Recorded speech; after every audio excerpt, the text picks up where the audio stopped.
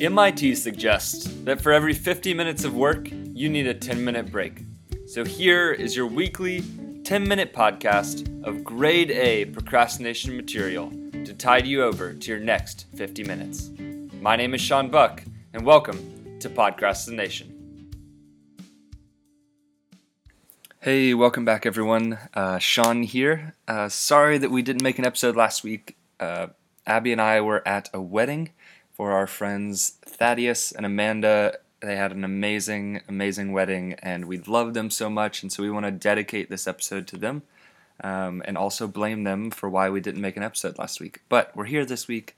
This is my last episode in America, going back tomorrow, after the day after recording this, to South Africa, so all the episodes will be coming from there. But yeah, let's get started, guys. Hope you enjoy the show.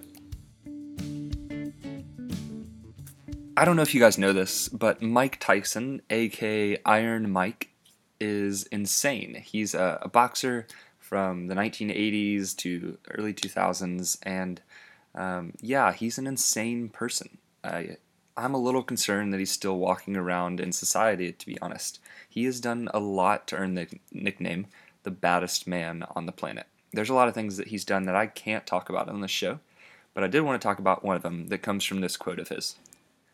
I paid a worker at New York's zoo to reopen it just for me and Robin, his wife. When we got to the gorilla cage, there was one big silverback gorilla there, just bullying all the other gorillas. They were so powerful, but their eyes were like an innocent infant. I offered the attendant $10,000 to open the cage and let me smash that silverback's Snotbox. He declined. Okay, first things first. Who says Snotbox? Apparently that just means nose. I don't know. But second, after reading about all the things that Mike Tyson has done, I don't think that this is a lie or that he wouldn't have gone into that gorilla cage if given the chance.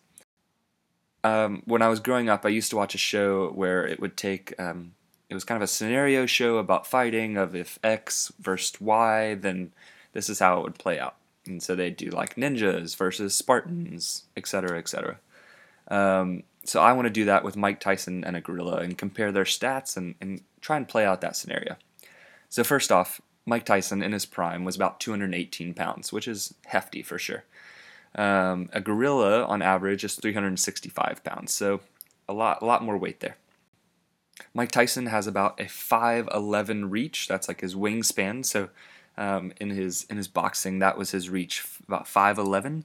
A gorilla has an 8-foot reach. So I think the gorilla's winning on that one. Mike Tyson can bench press probably about 300 plus pounds, whereas a gorilla can bench press about 4,600 pounds. So a lot more strength from that gorilla for sure. And I know that Mike Tyson bit through Evander Holyfield's ear, so definitely has sharp teeth. But a gorilla has twice the bite strength of a great white shark. So I think he's winning on that as well. And then the human's top speed is 27 miles per hour, which was set by Usain Bolt. But a gorilla's average speed is about 22 miles per hour, so it can definitely reach higher than that and would outrun Mike Tyson. So this is how I think the scenario plays out.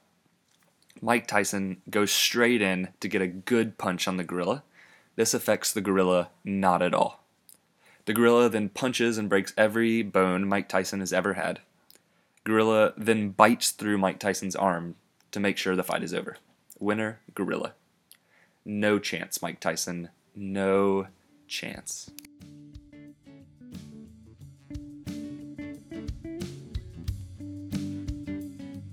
Have you ever been walking around in your pajama sweatpants and thought, I don't want to wear a sweatshirt, but I do need something that's more than just pants?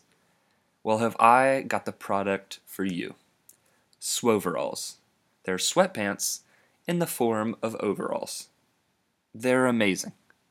This is a Kickstarter campaign that started earlier this month, and at the time of me recording this, it has about 3 days left on the Kickstarter, and you can go purchase a pair for the early bird price of $59. The retail price will be $95, which does seem like a lot, so I would definitely go in the next 3 days and try and buy them. If anybody wants to buy me one, please do. They have raised so far $66,000, which is blasted over their $10,000 goal. I don't know exactly why I need these, but I really feel that I do. You know, they have the comfortability of sweatpants, really durable hardware, and the buckles and the buttons on the sides. And so they have an outside pocket, but they also have an inside pocket for like your valuables. So here's where I see these really coming in for me. First off, long flights. You're on that long flight, you want something comfortable, but you need, some coverage, and just having some good utility overalls on would be great. And that inside pocket. I think keeping your passport and like your valuable stuff in that inside pocket in the flap seems like the best thing. The second scenario I can see me really using those are bacon cooking. Because like you wake up in the morning, you're like, I don't want to put on a shirt, but I already have my overalls on, and so you're protecting your chest from getting those grease burns. So I think bacon cooking would be key. So I'm all about it. I may say this for all of the products that I talk about on this show, but if someone wants to buy me one, I really wouldn't mind. The other day, I stumbled upon a GIF of the world record high dive by Rick Charles.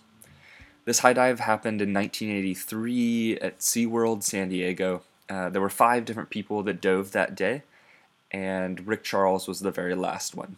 4 out of the 5 people dove at 172 feet, and then Rick Charles went. He dove at 172 feet and 3/4 of an inch, making it the highest dive a person has made without injuring themselves, which seems like a little bit of an annoying move that he went 3/4 of an inch higher, and he gets the record. But anyways, watching this video, this GIF, is pretty harrowing. It's,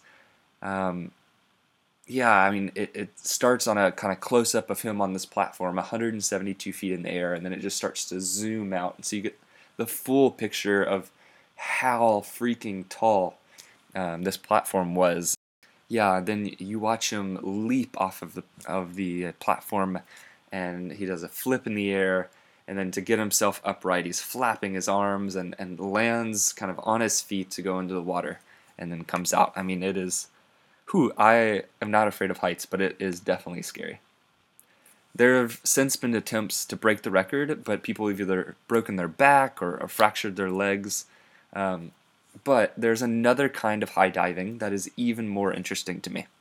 It's called shallow diving, and this is monitored by the Guinness Book of World Records. So it has to be basically a kiddie pool that is 6 by 13 feet, which is like roughly the size of a car, and it has to be a little less than 12 inches deep. So you're basically jumping off this platform into super shallow water. So the world record right now is set by none other than Professor Splash at 38 feet, which is about a 4-story building, and he's jumping into 12 inches of water. I want to make sure you remember that. He has broken this record 20 different times, and every time when I've watched a video of him breaking the record, he does a whole routine. So first off, he starts by shooting his arm up into the air and lining himself up with the pool, because he can't go any to the left, any to the right, or too far forward, or he will just hit ground. So he lines himself up, and then once he's lined up, he then prepares for the jump.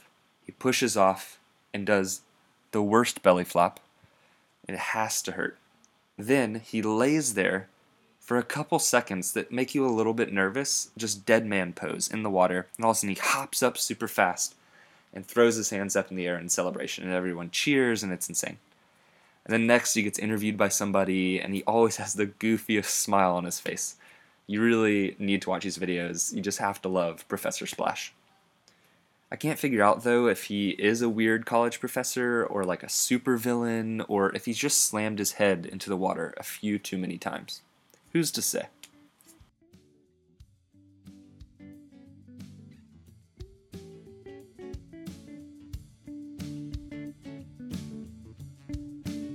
This episode was hosted by Sean Buck, produced by Abby Welch, with music by Chase Barwick.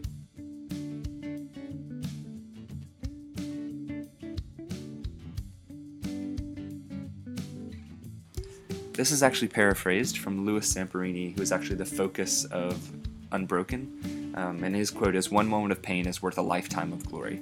So just go through that pain of getting done the one thing you need to get done today, and then feel the glory of accomplishment for a lifetime. So go ahead and get back to work.